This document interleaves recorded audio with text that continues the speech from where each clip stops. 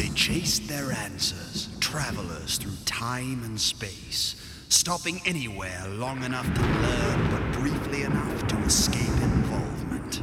The light in the distance grows brighter, even as the surroundings grow ever more bizarre. Questions grow darker, answers more involved, until reality itself becomes an academic concept, fit only to be dissected over a pleasant cup of tea.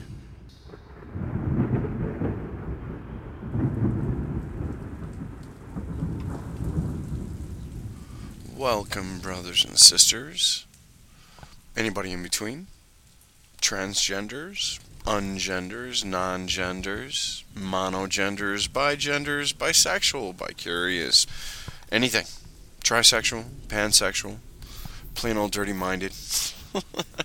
Everybody's welcome, everybody who I didn't mention. This is Pagan Chaos Magic, the podcast, and this is episode 17. Gonna have a great time tonight. I got an interview all prepped up with Andrea Vitimus, the author of Hands-On Chaos Magic, Reality Manipulation Through the Ovaki Current. Andrea is one of my favorite authors, not just because I've had a chance to meet him and get to know him a little bit. He's a pretty cool guy. Also, in my opinion, he's the real deal, and I tend to be very skeptical. But I've been to several of his classes, and I've attended his ritual just here at Convocation 2010, which I am going to talk about here in just a few minutes. And in my opinion, as a person who finds a lot of, let's put it this way, when I go to a convention, there are serious teachers there. There are people of knowledge, especially at Convocation. Good reputation for really serious teachers, but there are always the posers, the fakers, the hangers-ons, the writers of books that don't do anything but restate in a different format what everybody else has already said. And Andrea Vitimus is not one of those. In my opinion, he's the real deal. Take that for what you want. I'm pretty impressed with the guy, and I think I can learn a few things from him. That's for sure. He reminds me in some ways of me, and in many ways completely not me at all, which is an interesting mix, and I enjoyed chatting with him. We talked a bit after this interview went down. Had a pretty good party on Friday night when we had this. Thursday night when we first got this interview. Hung out with him a bit on Friday. Then, of course, we had the ritual, and that was quite of a, well, I'll tell you about it in just a few minutes, but first I want to play some music. Sitting here, more than a little ways into my first Stone India Pale Ale. Thank you, San Diego. Excellent brew. And I'm thinking I want to play some S.J. Tucker. This is from her album, For the Girl in the Garden. And this is one of the albums in which S.J. takes a piece of Catherynne Valente's fantasy fiction and then writes a tune about it and pairs the two together so that S.J. is doing a reading of some of Catherynne's work followed by a song about the work. You've heard that before when I played tune about the mice who were seeking enlightenment. I think that might have been episode 14 or abouts. This is another one. The name of the spoken word piece from Catherynne Valente's work is Zamaya, and the tune following it is called Snake Star Song. I'm going to play that, and we'll go back to talking a little bit about Convocation, what a fun time I had, the Charanzon ritual, which is now kind of infamous at Convocation, and then we'll get to the first part of the interview, because I got so much good material with Andrea that I had to split it across 2 episodes, just over 35 minutes each. So, looking forward to that. Let's play some tunes. Was very beautiful in her white veils, and her black eyes were so deep they seemed to have no pupils at all. Her hair fell past her waist in long black curls, and it shone most curiously in the summer sun, like the smooth pelt of a salamander, and her skin brooked no blemish, nor tolerated a less than perfect contour. She did not lower those disconcerting eyes from the king, even when he bound her hand and foot and carried her slung over his copper-studded saddle to his palace, to be his queen. Zemaya was kept in a room all her own, accessible only by a passage from the Raja's bedchamber. Before she entered that vaulted space, she turned and spoke to him for the second time. "I will consent to this marriage of my free will, and swear an oath not to wage battle against you within your walls. I will bear you 7 sons and 7 daughters, and they will all grow to be great warriors and beauties famed throughout the wide world. I will avert from you the wrath of the serpent god, and protect your house. But you must grant to me this condition."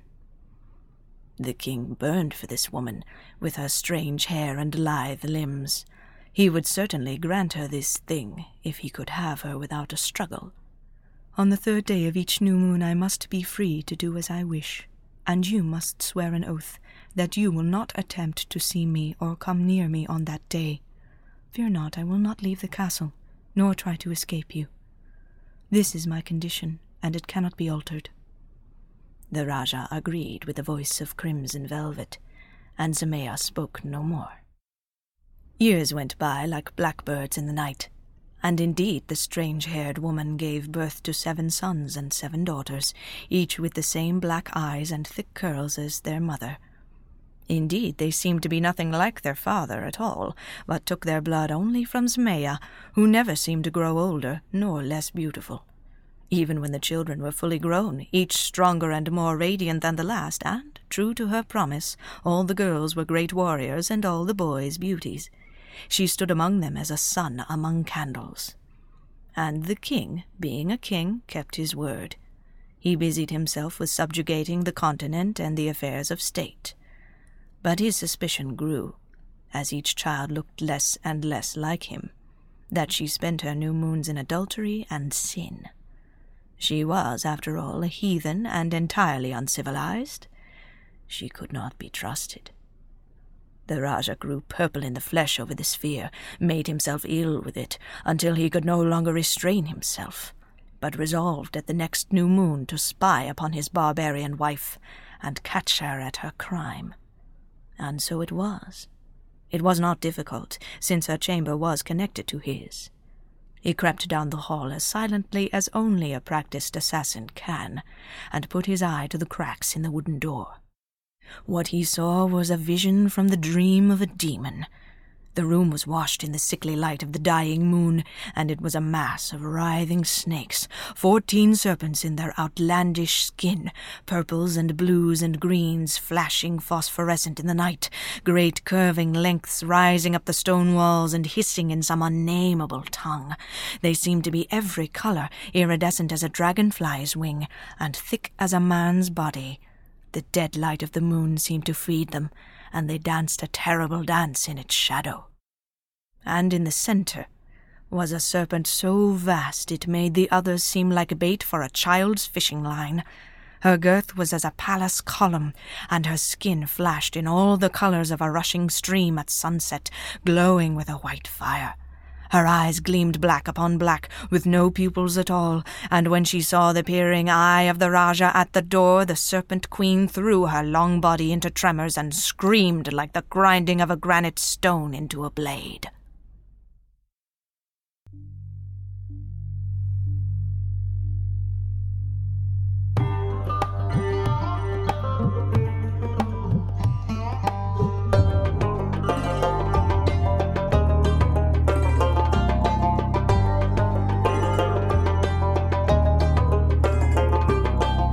There is no black and white to beauty. The green sneaks in as often as you look. The blue is in the ocean. The gold is in my eyes, locked in a gaze. Did you notice you were on my hook? I wonder not, for here we are. Little vipers sing the snake star song. In hisses and kisses, double check what you're messing with, my prince.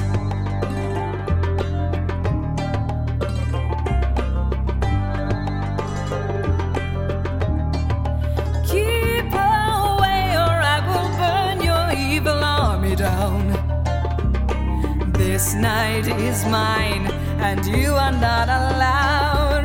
Open my door, do not complain at the coils of your rude awakening. Wonder not, here we are, little vipers sing a snake star song. In hisses and kisses, don't think you know everything, my king.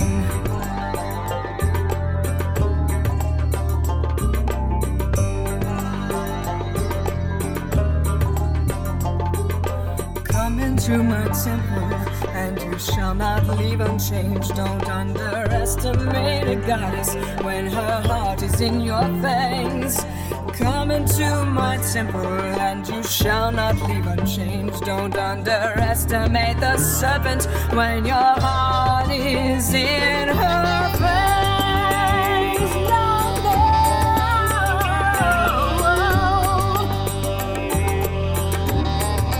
I have warned my beloveds of my death to come. I have seen your face and I know you. It isn't your tale and your power 'twill spread, but the story of how I destroy you. Oh, there is no black and white to beauty. There is no black and white to beauty.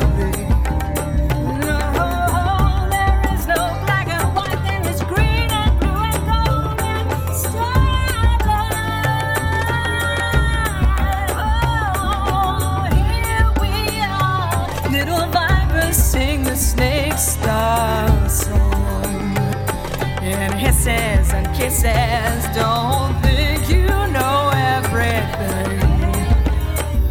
Don't think you know everything. Don't think you know everything. Don't think you know everything. Don't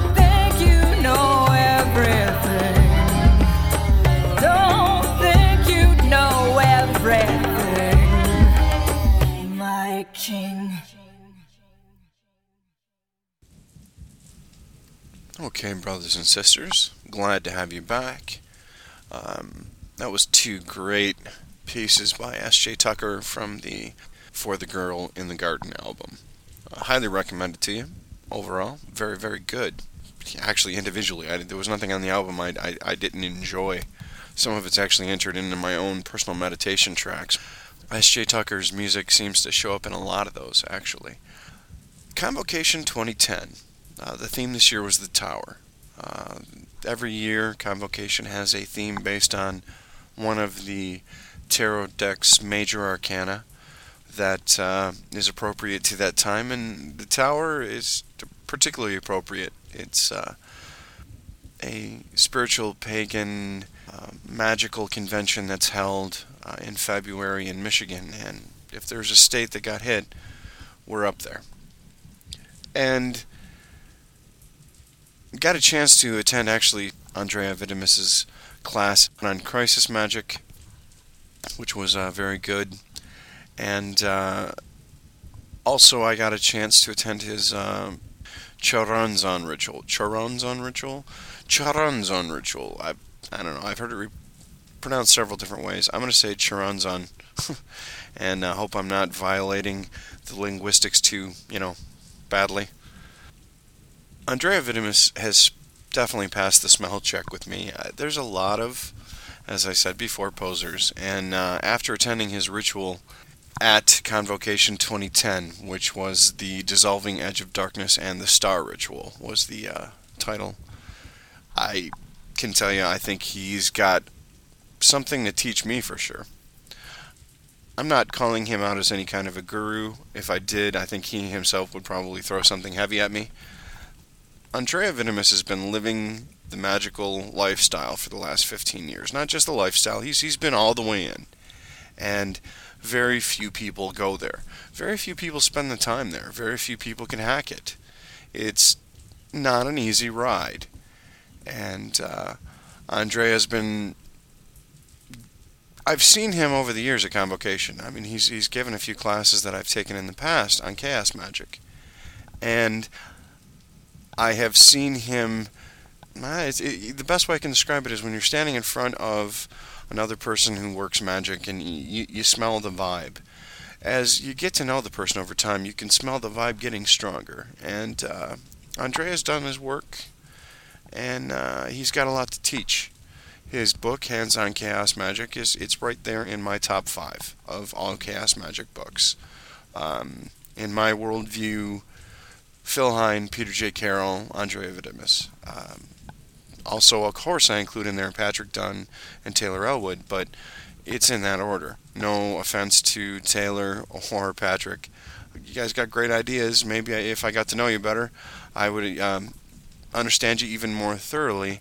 But Andrea's written in Hands-on Chaos Magic probably the single most comprehensive tome on chaos magic, all in one place. To get as much meat of material, to get as much magical red meat, you'd have to buy, both, say, Condensed Chaos and Prime Chaos and read them together. Or Peter J. Carroll's Liber Null and Psychonaut and Liber Chaos and read them together. There's a lot of good material here, not just for the neophyte, but for the very experienced magician as well. It doesn't matter whether you're just starting out or you've been in the game decades and you're just looking to polish up your overall game. This is a truly excellent piece of work, and I'm not getting paid to say that. I just happen to believe it's true, and I am impressed enough with Andrea's work that I'm planning on attending his boot camp at the end of May. I believe it's the 20th, the 29th, and the 30th. It's just the last weekend of May, the Friday, Saturday, and Sunday. It's in Twin Lakes, Michigan. I have talked to several people who have already attended it, and they're highly impressed. And I'm looking forward to it. I'm going to read to you what my blog entry on the Chironzon ritual that he ran, give you an idea for what it was like. It's entitled Andre Vidimus, Convocation 2010, and the Chironzon ritual. This is for all the friends who are asking about the Dissolving Edge of Darkness and the Star ritual that I attended at Convocation 2010. The books are correct when they say you never walk out of a powerful ritual of ceremonial magic understanding everything that happened. I had seen something, but it took me a little time, distance, and a good night's sleep to fully understand what the frack had happened. Did I mention this was my first real ritual with other people? I could do some pretty kick-ass stuff as a solitaire, and I've been to a few small demonstration rituals, but I had never really done anything in a true public ritual.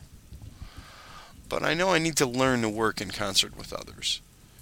Even if it never becomes a major focus of my magic, I know I will understand a side of it I can never learn alone. So, might as well jump into the deep end of the pool. I know how to swim. Now, I assume that when several of the ritual participants are either fully catatonic or walking around stunned and half blind after the ritual, some serious shit hit the fan. Andrea closed the ritual, released the guardians, and banished while stumbling and needing support to stand. But his voice never wavered. Surprisingly powerful and musical. Tone deaf, Andrea Vidimus is not. Now, I know when someone is snowing me about being exhausted by their workings or drained by their great mystical powers. He pulled through that ritual closing with more willpower than muscle strength. For anyone who likes to debate the fact that willpower is of any use to a magician in magical working, well, you had to be there.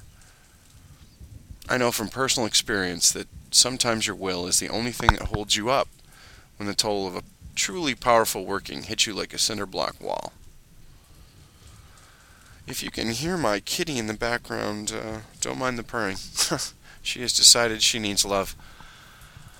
I saw that wall and several of its cinder block pals hit Andrea when he came back from that summoning.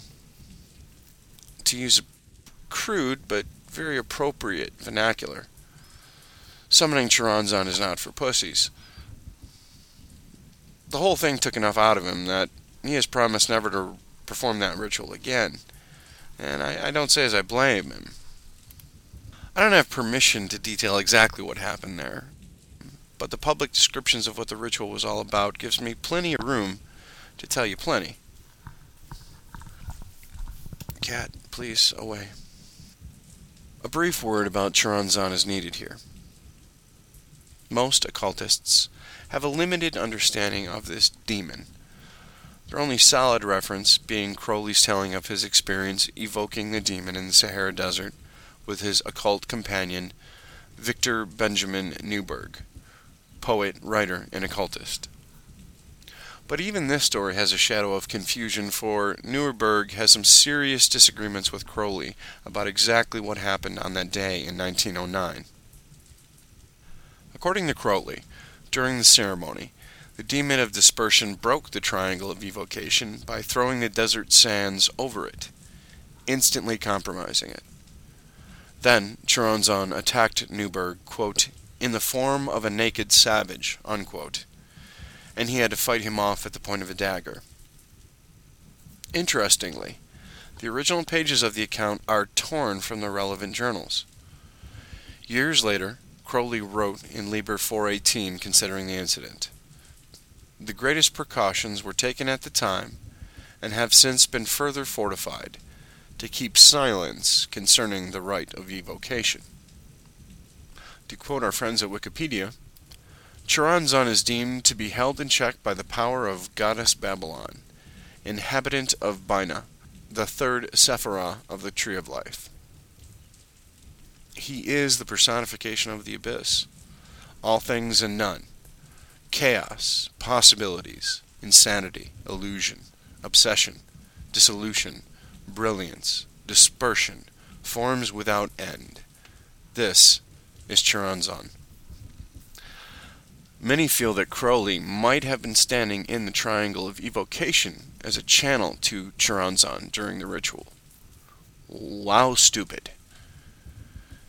Many also feel that the encounter in the Sahara Desert was the beginning of the spiral downfall of Crowley. Many chaos magicians think that the entire spin on Choronzon as being an evil entity is a bad rap. Understanding the concept of endless possibilities, nothing being true, and everything being permitted, gives this new guard of chaos magicians a different perspective on Choronzon. Many of them view him as a personification of possibilities, change, and primal chaos energy. They feel that Crowley's viewpoints are clouded with a predisposition toward viewing chaos as an evil force, rather than something as elemental as water or fire. So, to sum up, Choronzon is supposed to be a big, bad, powerful, chaotic, uncontrollable demon. Why are we evoking him again? Well, the theme for Convocation this year was the tarot card, the Tower. For those unfamiliar with the tarot, allow me to quote paranormality.com. Quote, disruption, conflict, change, sudden violent loss, overthrow of an existing way of life, major changes, disruption of well-worn routines, ruin and disturbance, dramatic upheaval, change of residence or job, sometimes both at once, widespread repercussions of actions. In the end, enlightenment and freedom. End quote. Well, keep in mind, this is Michigan, and frankly, a lot of people's towers are falling down. All of that disturbance, loss of job, change of residence, all these things are happening all around us. The city of Detroit's real unemployment rate is considered to be 50%. The idea was pretty straightforward. If you hate the overall direction your life has been heading, then let's knock down that fucking tower. Smash it. Burn it. Blow it up. Bring it all down. tear down every piece of your reality. Dissolve it all with the power of the demon of dispersion and start anew. Melt it away.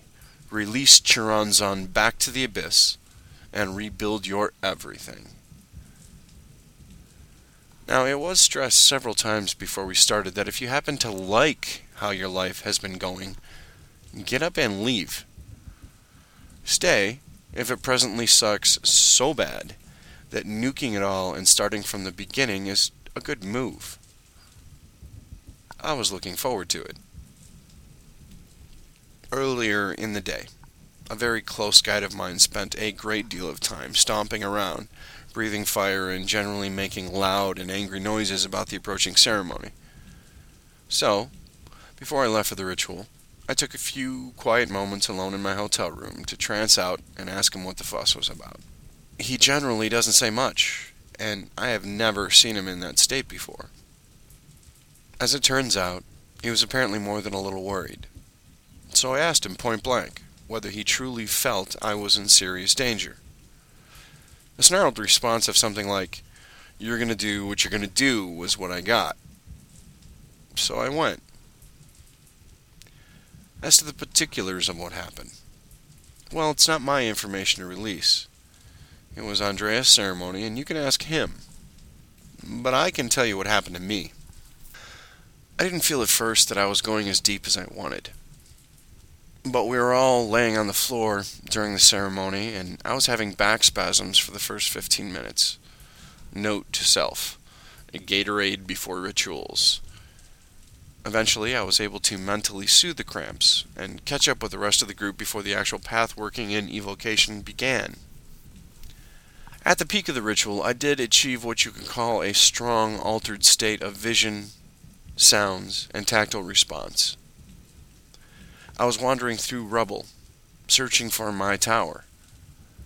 I wanted to bring that fracking thing down, and I couldn't find it anywhere. The frustrations actually started to allow the psychic sensor reflex to begin, until I realized I was having a vision of some sort. Maybe I couldn't find my tower, but I was pretty sure that the rubble-covered hill I was wandering around on was not in the room when the ritual started. The frustration banked down, and I decided to just relax and run with the odd vision to see what would happen. I heard a voice somewhere behind and above me say, "Look up. Stop staring at the ground." I raised my gaze and really saw around me for the first time. All around me there were dozens of tall white towers. Everywhere stood these towers, some in flames, others crashing down. Some only had tilted at first, but as I watched, they slowly toppled and crashed down into rubble. Everywhere around me, I saw the abyss claim the old, all while the demon king of the abyss spoke gently into my ear with a remarkably gentle but powerful voice. "Do you not see? Do you not behold the towers crash into rubble?" I nodded yes. "What do you find at your feet?" I looked down to see all the rubble. "Look behind yourself." I turned to see something I can only describe as a series of scenes out of my life over the last several years, mixed with symbols I can't explain with words. Just typing this part is enough to cause me to pause and breathe deeply. The experience still resonates so loudly. I saw every part of the disintegration and death of my youthful faith, my first marriage, my career, my father's death, the loss of my income, my savings, my credit, my dreams, most of my friends, my pride, my joy, my focus, and finally, even my faith in myself. I saw myself down on my knees, crawling forward, uphill, and bleeding all the way. Eventually I saw myself stumbling to my feet, as I crested the hill, and I tumbled forward into a storm of dirt, sand, and howling winds. I could see myself walking through this windstorm, my skin being stripped from my body, sand blasted away. Finally, the winds died down, and I watched myself trudging forward, but with a firmer step. Your tower has already fallen. I already know you. I came out of the ritual off-center for a while. I had a unique emotional paradox of a strange sense of directionless, frustrated anger and a mellow, deep satisfaction all at once. Some participants never got up off the floor. A girl near Leslie, who came in with me to the ritual, had to be lifted to her feet and assisted, apparently completely dead weight and unresponsive at first. It took a while for them to bring her around. However, I have never felt better. I have been singing all weekend. I can now sing the entire Paul Mitchell song, Far Better Pagan, a cappella, without any notes, and almost stay on key.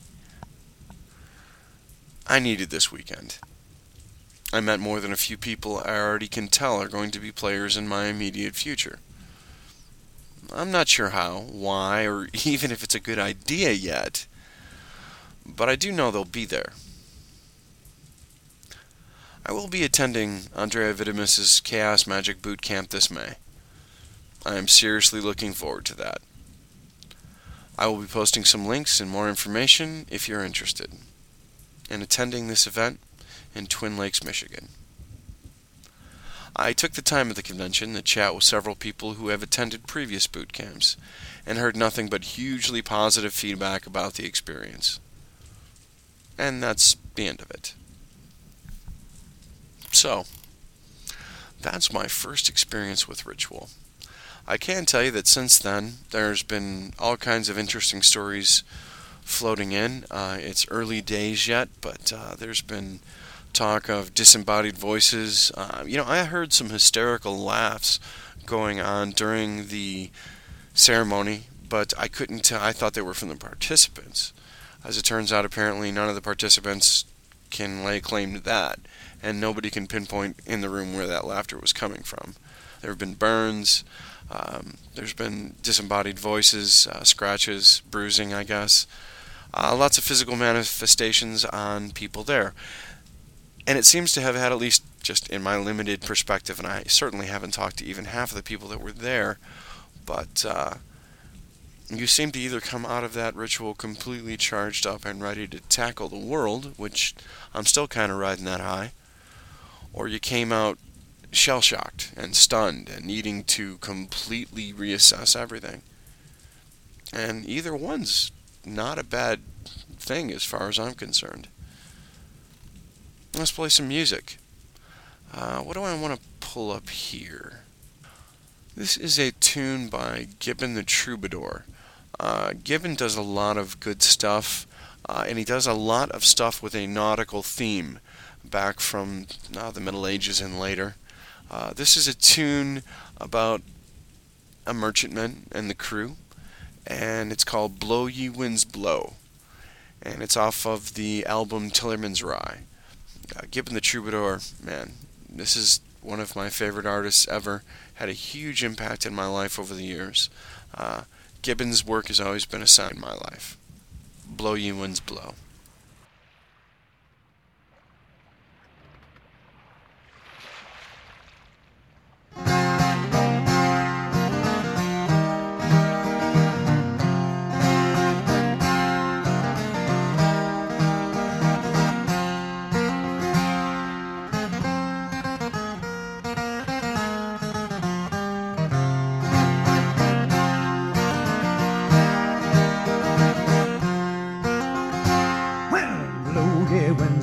Gather your tethers, Godspeed, you're safe from the clutches of foes. Blow, yeah, winds blow, we got the weather boys lasting away with the night as we go. We got 2 jibs strong, billowed holding fast, 6 square rigs strung high in the mast. Blow, ye winds blow, gather together your wits, be thrashed if your spirits run low. Well, blow, ye winds blow, we heel and leeward eye here for the night when we take her too low. Blow, ye winds blow, we're keeling seaward away from the shoals as we keep her in tow. Every lad's on deck as we haul it through, every lad on deck be tried and true. Blow, ye winds blow, our captain whispers his hands clenched tight, drenched to the bone. Well, blow, ye winds blow, gather your tethers, Godspeed, you're safe from the clutches of foes. Blow, ye winds blow, we got the weather boys fast and away with the night as we go. We got 2 jibs strong, billowed holding fast, 6 square rigs strung high in the mast. Blow, ye winds blow, gather together your wits, be fresh if your spirits run low. Well, blow, ye winds blow, gather together your wits, be fresh if your spirits run low.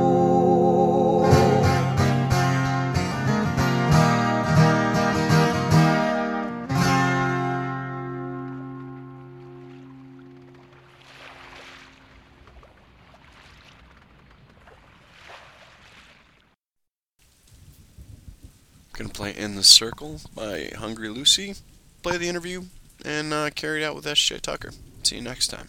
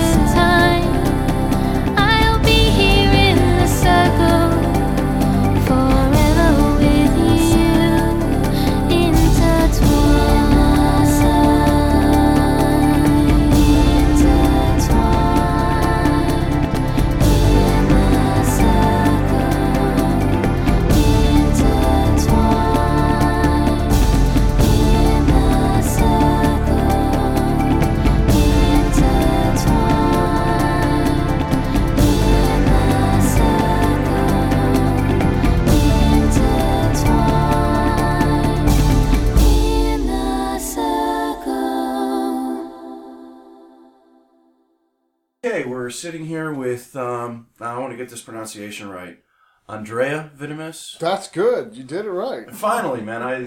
It's the name of my cousin, so now I've got a reference point. We can go from there. We're sitting here at Convocation 2010. Have a little chat about Andre's work, his book, Hands-on Chaos Magic, the workshop he's got coming up in May in Midland, Michigan. Is it Midland? It's Twin Lakes. Twin Lakes, I'm sorry, near Midland. But Twin Lakes, Michigan, and that's the week of the 18th? Last weekend in May. Last weekend of May. Excellent. And it's Friday, Saturday, and Sunday, even though I screwed up the con flyers and put it with Saturday, Sunday, and Monday. But that's okay. Hey. Whatever. It all gets fixed. It's chaos. That's right, Chaos Magic. It's just my excuse for never getting my show notes done. Hey, Chaos Magic. Hey, Chaos Magic, right? Right. Now, I know we had a discussion, and I have to admit your semantics were correct. I tend to refer on the show to Chaos Magic as a paradigm, and it's actually more of a meta-paradigm, which I believe we had that conversation. I have to admit that is a better way to refer to it. Well, you have to remember that and I say this, and you can't always tell this when you're reading the internet notes, but for those of us who've been sort of in Chaos Magic more than 5 minutes, it really isn't a paradigm because there's no set of beliefs, there's no set of gods, there's no set of techniques. Ideally, there would be no set of cultural artifacts that make up Chaos Magic, because ultimately it should just be an attitude towards how you're interfacing with magic, with the understanding that any worldview or any set of tools in that worldview is a belief choice. Okay. In which case, by definition, it can't be something in itself, because it by definition would have to go to other things. Even things that you might make up, paradigms that you make up yourself, or belief systems. Or like a lot of the pop culture magic going around. A lot of pop culture magic. I'm guilty of it. I love it. I'm guilty of it. Yeah. I It works. Last year at this very, not last year, was it last year? At this very event, I did a Pokemon class. Right on, yeah. And like, although like I got flack from some hardcore occultist, like, do you realize that like multiple kids I've heard of took the stuff the adults learned in that class and were doing it for like years, like months and months and months, having these little Pokemon thought forms going around and getting results. So maybe the adults just were too serious and the kids got it to work just fine. The imagination of the young is one of the strong things, and the Pokemon is more real to a lot of the kids these days than any old god that you care to pull off a dusty bookshelf. I think I've mentioned it in the podcast before. I have a personal soft spot in my heart for the character Naruto Uzumaki. It's the only thought form I've ever invoked, being comfortable, anyways. But okay, well, let me steer what we. The audience already knows quite a bit about Chaos Magic. I've talked on and on and on about it, and I'd like to hear your start on it. But what I really want to make sure that something we cover is your work with voodoo tonight, because I know that's something that you enjoy and you're very good at. And I've got a lot of listeners asking me, well, where do I start with it? Because it is an oral tradition, and there's not a lot of good stuff written down that isn't, the old white guy who's insulting the native practices because he obviously knows better. Yeah, there's a lot of that going on in voodoo. I mean, first of all, our house, the Roots Without End Society, has a webpage that has just a ton of free stuff on there. Roots Without End. Yeah, and that's the house that I'm part of, and I'm actually initiated at the Sawa level, which is basically a high priest level. Okay. Which means I have this san, and means that if I would take people down to Haiti, and I have a place that I could do initiations, that's the level that I'm at. And we have lots of tutorials on the Roots Without End Society. We have 2 internet bulletin boards, which sometimes get a little heated because it's the internet. It's the internet, and people act totally different in the internet than they do in real life. But there's also a lot of information that goes out on that, and Mambo Racine actually puts it out there enough, and she's got kits enough that you could get started. Okay. And really, the place that you get started, honestly speaking, in voodoo is much simpler than most people think. Okay. It's not let's get possessed by everything. You don't start there. In voodoo, everything is about the ancestors. So you start with the ancestors. And there's a phrase in voodoo that if you get it right with the ancestors, you're more than halfway right in voodoo.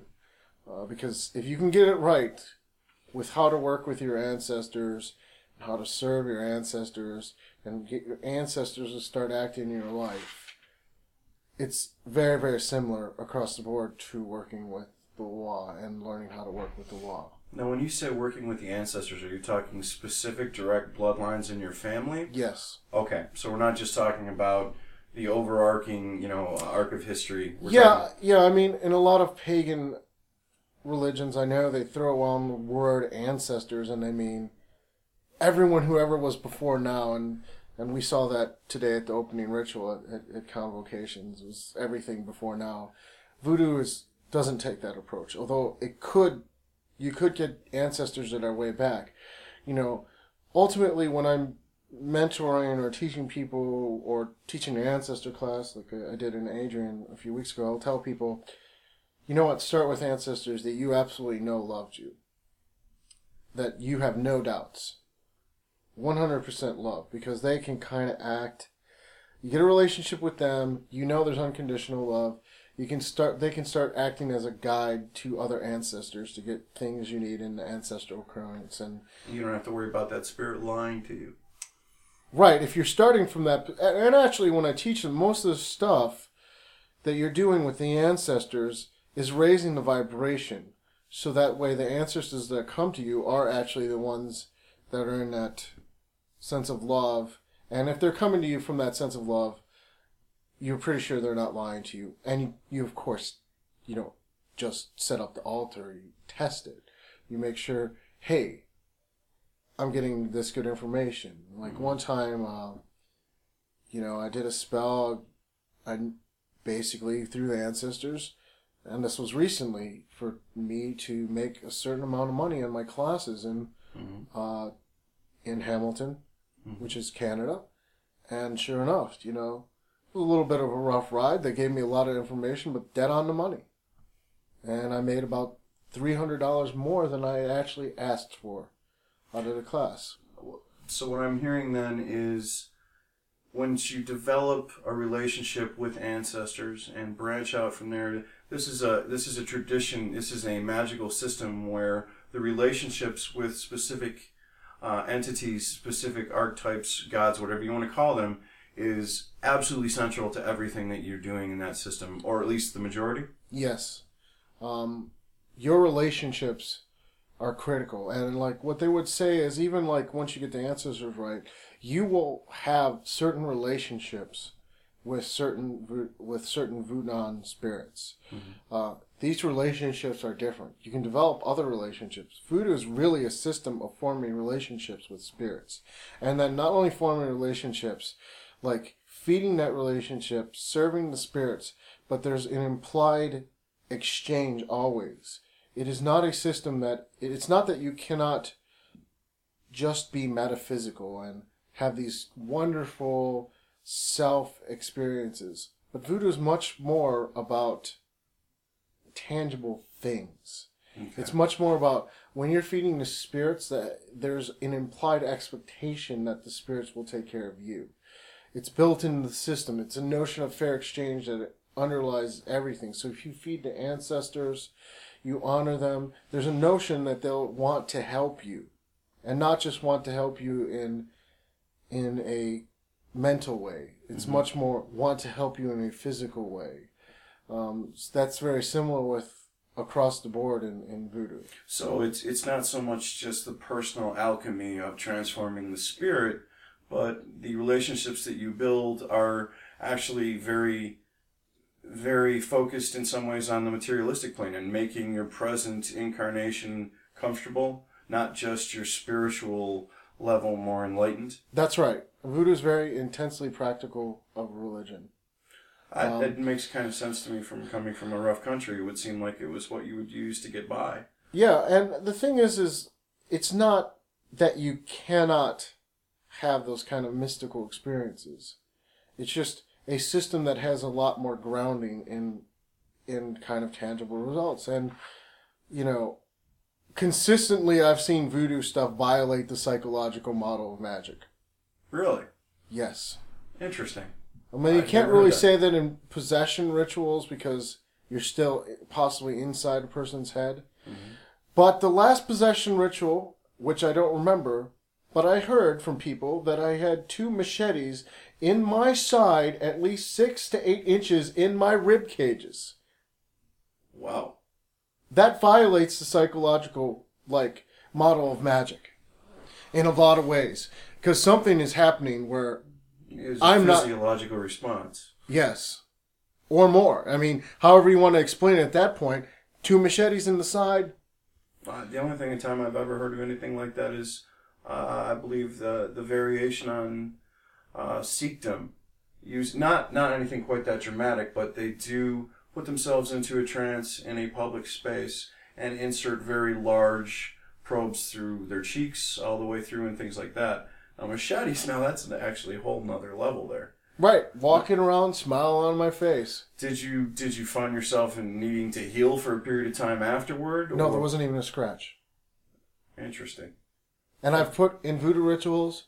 I've done other voodoo rituals that people in the room actually saw and can vouch for. Yeah, the listeners don't know. We have several people sitting in here. Right. People in the room can vouch for where we're doing Agun rituals with fire.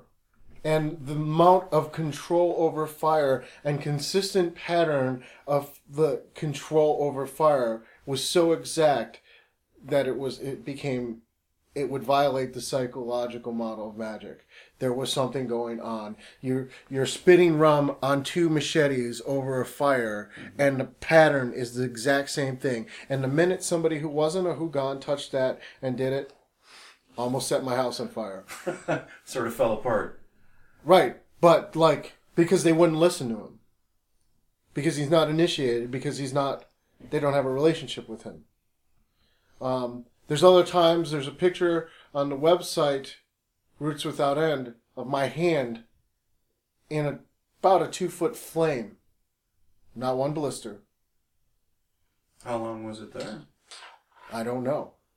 Gotcha. You were in a full... What? No. I wasn't possessed at that point, but I really don't know at that point because I was definitely not. You were in a different headspace. I've been in Chicago, and there's people who were with me that can vouch for this. We did a La Sirene ceremony where everyone there, and I didn't ask them this because I don't want to get that post-hypnotic suggestion going. And sure enough, doing this La Sirene ceremony at Lake Michigan on the beach, down by Bryn Mawr, and have all the offerings out, and the silver thing that looks like something like a mermaid, but we don't know what the hell it is swimming up right to where the edge of the lake would be deep, where it would start going deep. And you could physically see it, and everyone could physically see it. And after the ritual, because I'm not going to say anything, because I don't want to bias this, right? Because I got possessed.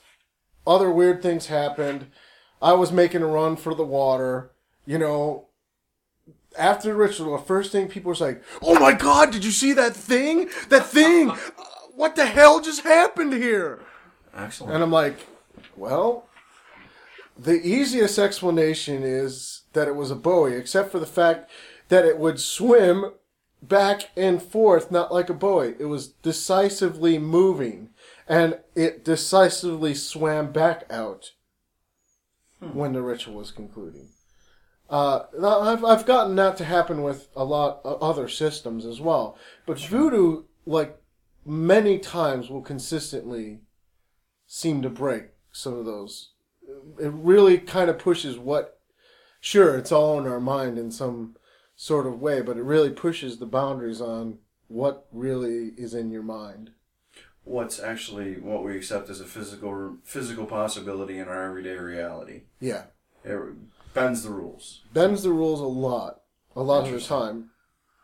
I need to ask this because we're talking about this. I've heard it pronounced voodoo, voodoo. I've seen it spelled 3 or 4 different ways. Is there a proper pronunciation? Vodou or voodoo is how it would be said in Haiti. In New Orleans, it's voodoo, and the New Orleans voodoo spells it 2 ways. And the Haiti way spells it not VU. It's VODOU, and just they're all kind of right, and they're just kind of all sub traditions. And there's not one voodoo, just like there's not one Christianity. There's probably hundreds. There's no voodoo pope. There's no voodoo pope, even though people would claim it. Now, in doing a little research on voodoo and what I'm able to pull down, there was actually apparently an acknowledgement by Pope John Paul II that voodoo was a form of Catholicism. Had you heard that? Not that it makes any difference. Really? I thought that Catholicism was a form of voodoo. Well, why not? Wait, I mean, one religion's older than the other one, right? This is true. This is true. Well, I mean, from what I understand, as the white man's history book explains it, it's a West African tradition that hybridized with the monotheistic Christian South during the time of slavery. But I've also heard that same explanation for hoodoo. Hoodoo has a lot of voodonic elements to it, particularly Congo spirits. So there is a link there. Okay. And there's definitely in the systems there. Hoodoo, at least with Haitian voodoo, has the strongest link to Makaya magic, which is a specific form of like kind of voodoo, but it's deals with more Congo spirits from that Congo region. Okay. Do you have any text that you can recommend on voodoo? Something that is, something fairly legitimate, something not so... Divine Horseman is probably one of the best books on voodoo. Divine Horseman. And it really kind of gets you in, because she didn't set out to be into voodoo, and she really she doesn't criticize it, she gets into it because of the kinds of experiences that I was talking about, Mm-hmm. When you call, they come, and they're not subtle about how they come sometimes. Okay. Well, that's good. Sometimes too subtle and you miss it. No. Having this weird fish thing, putting machetes in your side. Not so subtle. Fire, hand in fire, not subtle. All right. Now, in terms of, and I know you can't share with me anything, of course, that is personal, and I'm just curious. In terms of a voodoo initiation, is it anything like other magical traditions' initiations as you see it? Or is it something unique in and of itself? It probably has some similarities to some shamanic things. I mean, voodoo is far more shamanic. The ritual structure of voodoo probably comes from Catholicism, but in its core, it seems more about managing relationships with spirits. Okay. Well, that was a big part of Christian magic in the late Middle Ages was, spirit interactions, even though it wasn't in the form of voodoo. That's right, because those popes were summoning more demons than any one of us. Yeah, and using all the names of God to do it. Is there, now you did mention, and I wanted to ask the question, is there any basic things you want someone who's interested in voodoo to know? You mentioned that to have someone to work with a spirit of someone they know loves them. Is there any other pointers you'd like to give for a newbie? I mean, basically, set up an ancestor altar. A space. That's really easy to set up an ancestor altar when you're just starting. I mean, you just set up a space that's dedicated to them. You put a white cloth on it, some water, and even that's good enough to start. You know? And then if you go to the website, like Mambo Racine's website, The Roots Without End, or if you email me, or you come to a class with some, I'll do ancestor classes pretty often. Like, I just did one in Adrian, Michigan for benefit, to benefit Haiti, so. And in finding out about these classes that you're giving, the best place to go is AndreaVitamis.com. Yeah. Okay. Yeah. I was going to say, you were, originally you had mentioned bloodlines, but with ancestry and voodoo, what would you say as far as limiting it to bloodlines versus adoption or other sorts of really, familial like, relationship? if the ancestors believe that you're part of their family, you're part of their family. Okay. Generally speaking, like, the bloodlines do seem to be the general rule, but that's not the case. It's really if they consider you family and have those kind of memories, they will make themselves known as if they were that kind of family. So it's not one of those situations. I know a lot of people who are old school in traditions feel that if you experiment in their territory with their gods, that's not your really right. But it's always been my feeling that if a god decides to contact you, whoever you are, they are the ones who decide. Yeah, they just say, I mean, I didn't decide I'm going to be a voodoo priest. They made that decision for me and made my life hell until I, said yes. So you stop fighting it. Just, yes. I wasn't really going to work with voodoo, and then, they decided, we'd like to talk. No, really, we'd like to talk. At that point, I was like, as many of your listeners know, we could talk about chaos magic. I was pretty left-hand path. Really left-hand path. Not in the silly, stupid, not to insult anyone out there, but if you're in your mom's basement and you're a Satanist, I'm going to make fun of you. Oh, feel free. I lose listeners all the time because of my smart-assness. But, I mean, I was pretty hardcore, not so much satanic, because that's somewhat ridiculous to me. It's not that Satanism's ridiculous. It's just, if you're praying to Lord Satan, you're not really on the left-hand path. No, he's still kind of a different power structure. It's kind of like, hey, I'm gonna, when I worked with Set a lot, it was kind of like, everything starts and ends with Set. Okay, that sounds a lot like Yahweh. Okay, yep. I'm not quite understanding how this is self-empowering here. I'm missing it here. I'm trying to explain it to me so I can get it. And I was much more agnostic and much more, I will do things with my own power. Like, servitors, and I just went through a period where I had done a bunch of spirit stuff, and I was done with it for like six months. I was just completely I'm not going to work with any spirits at all. They're all lies all the time. Lies, lies, lies. So you couldn't find any reliable sources up to that point in the spirit world? Some things were reliable, but some things were irrelevant. I mean, one of my pet paradigms, and even though it's, I dare say, maybe blasphemous for a chaos magician to say, is this whole fairy stuff that I do. But the fairies I work with, as many people in this room saw, aren't nice and fluffy, and I pretty much got my rituals banned from this one festival because I did this Morgan ritual with the Unseelie that scared everyone. And even though I told them, it's going to be a death rebirth ritual and it's kind of scary, they were so freaked out that the adults, freaked out so bad that I was like the demon incarnate. I'm like, it's a death rebirth ritual, people, with a lot of theatrical stuff thrown in. But if it scared the hell out of you, it must have been working. That's what I thought. But that was another one that was not so friendly. But I mean, I was working with them a lot, but how useful are they in a city?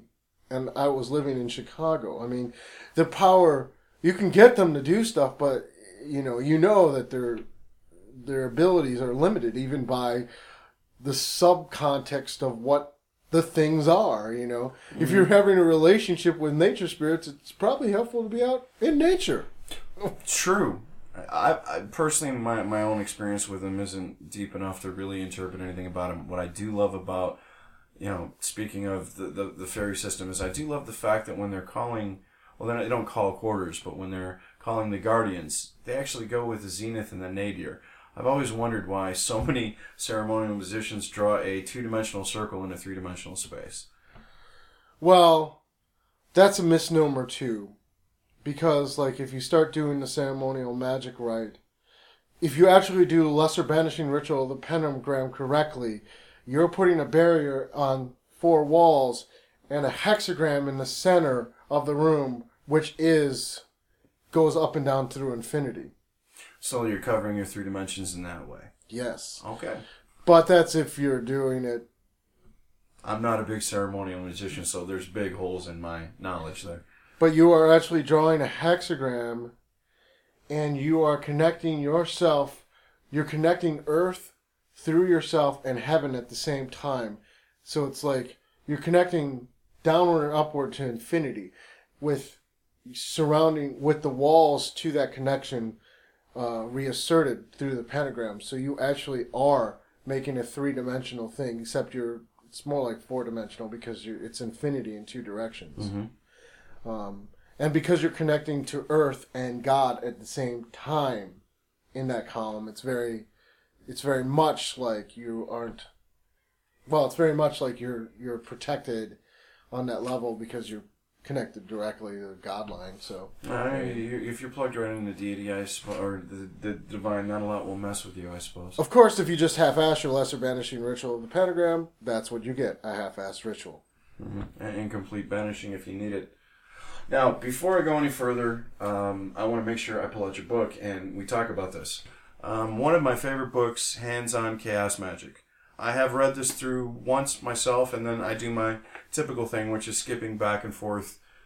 Chaos Mage. I like to pop back and forth. Yeah. It's interesting.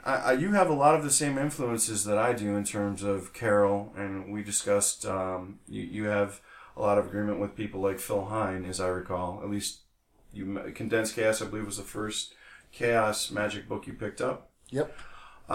But you don't write like any of these guys. You don't write like Carol. You don't write like pretty crappy book if I did, wouldn't it? Well, there are a lot of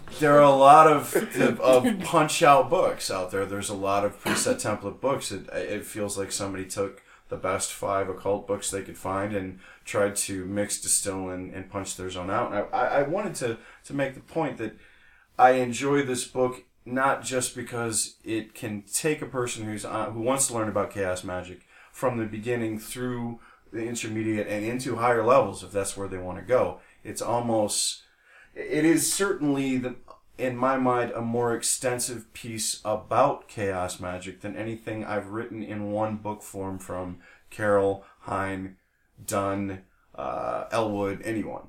And a lot of the time, this book took 6 years to write. That's the first thing. 6 freaking years. And the second thing is, at first I was like, I didn't even want to call it chaos magic because realistically, it is the foundation, a lot of the foundation blocks of magic. Unfortunately, most chaos magicians are trying to study the foundations of magic and how it works in general, except we get this bad rap that people just throw things together sometimes. But real serious chaos magicians are really trying to understand the mechanisms. And what I saw is I keep going to teaching classes in Chicago, teaching classes all around the country. And you know what people don't have? Any of the basics. Any of the basics. Even at events like this, doors closed, so I can say that. Although they'll hear it later. But even events like this. You know why? Because the basics aren't sexy. No, they're not. And everyone wants to believe they're a magus. All the books on chaos magic that are out there are very, very good books. Not all of them. I mean, some of the authors you named, I won't tell you which ones I've met, and we don't get along. But mostly because I think they're like they're literally, I'm kind of funny, and I think they're jerks. Okay, fair enough. More like they're, look at me, I'm the cool magus. I have so much power. Behold my beauty and terrifying appearance, or whatever, I don't know. But anyway. Oh, I know what you're talking about. Anyway, I mean, you really, the first time I wrote this book, it was 150 pages. Oh, well, it definitely grew. We're in, I believe it's about 350, right? Yeah, and no, it's 408, maybe. It was 408 before, but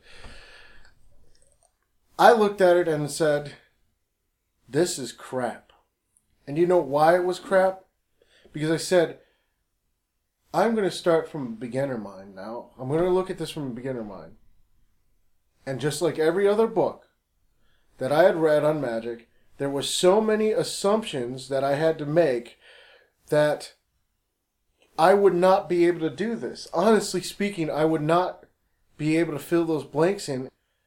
But that's not what I was trying to go for. Like, I was trying to, like, fill in those blanks. Mm-hmm. I was trying to tell people, okay, if you have this book, you can go read The Lesser Key of Solomon and get it to work. If you have this book, you can go to a voodoo ritual and get it to work. That's not insulting those paradigms or systems. Obviously, I like voodoo a lot. I like The Lesser Key of Solomon a lot. But there's a lot of things that are missing that people don't get. And they don't get it because those systems were, in some ways, voodoo is an initiatory system. You know, some things you can't get without experiencing. The Lesser Key of Solomon has lots of tricks. And not tricks, I mean, kind of and all the Grimoires has stuff where you're like, it's obvious they probably put that stuff in there to screw with people and see traps, basically, to keep the unenlightened out. Or the people who are not in the know out. Little internal jokes or traps that someone who already has enough experience to actually use the magic would have encountered by that. And they would know better. They would kind of be like, I don't think so. Like, no way. The thing is that we're now in the 21st century, and the time for fucking around is over.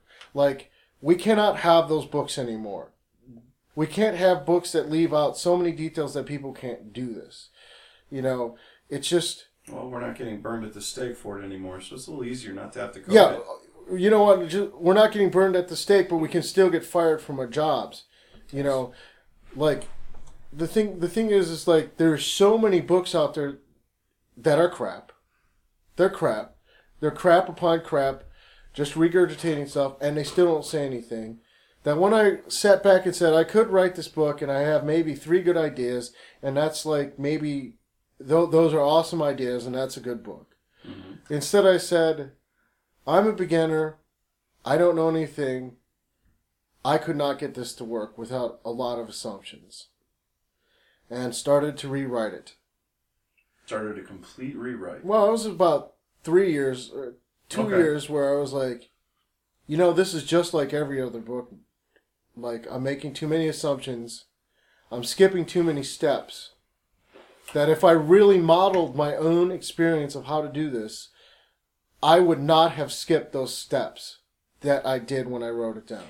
Well, I can tell you there's a lot of, in this book, hands-on chaos magic that I do not find in other chaos magic books, no matter how much I respect them. One is you have a heavy emphasis on repeatability of results, which I just, outside of Peter Carroll and some of Phil Hine, I don't hear a lot of.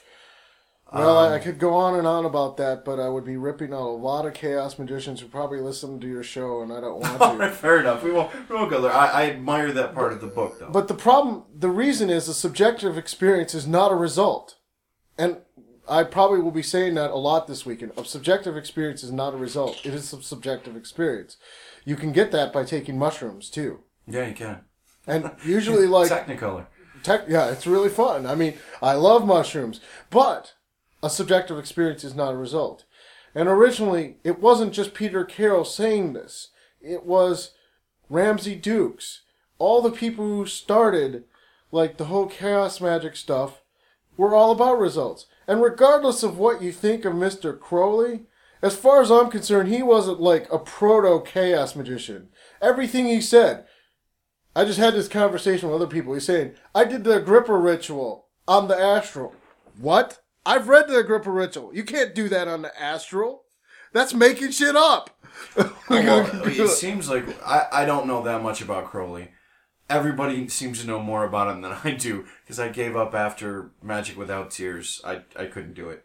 But I admire what he did, and it seems that he took about 4 to 5 different systems to generate his system of magic and brought them together. I mean, there's echoes of Egyptian there. Well, I mean, that's what chaos magicians are more honest about doing now, except we didn't drink the Kool-Aid and call it a religion. We don't claim that we have ancient ancestors who were practicing chaos From magic Atlantis. in the cage. Oh, hey, Atlantis. That's yes. right. or If you don't have Atlantis, you're not in the power source, man. You're not.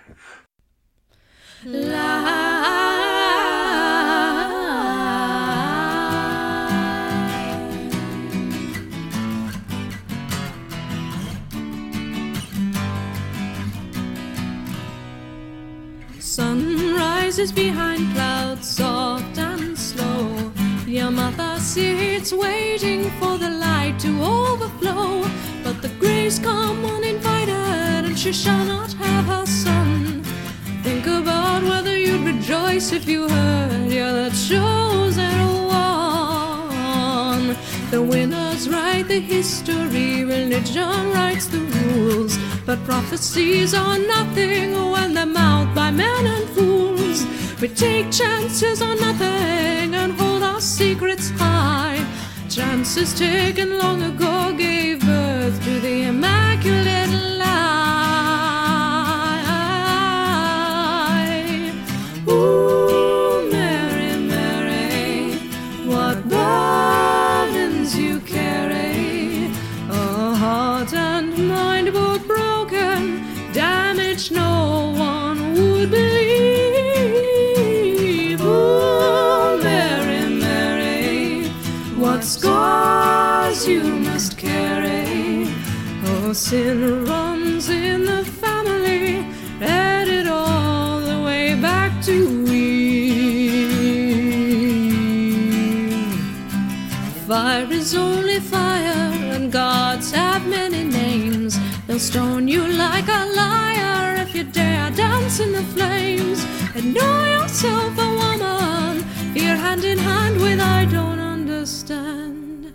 The hate will flow as quick and strong as the water from your hand. Blood from your baby's wounded hand.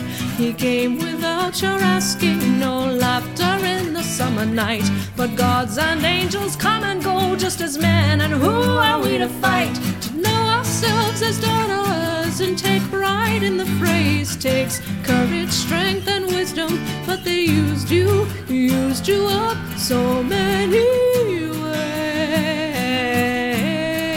ways. Ooh, Mary, Mary, what burdens you carry. A prophet and his mother, both of you insane. Oh, Mary, Mary, what scars you must carry. They'll honor your sweet name and never know the truth of pain. Your pain. As daughters we have suffered all the slander of these years. Hatred, pain, and evil, culmination of our fears. So next time he calls you baby and belittles all your tears, know your strength is boundless as your frailty disappears. Sun sinks below the clouds, gaudy pink and gold. The maiden sits believing in the lie she's madly told. Fighting back with glances, Mary's chances all dried up and gone. Tell me, boy, would you take your chance to be the chosen one? Carpenter and harlot, unwavering eye to eye to see the other side of the old original sin, original lie. Oh, Mary, Mary, what burdens you carry. Oh, the gospel's within gospel.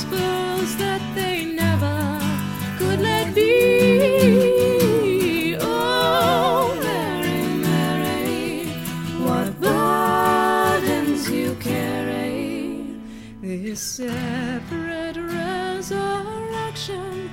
Now at last we set you free.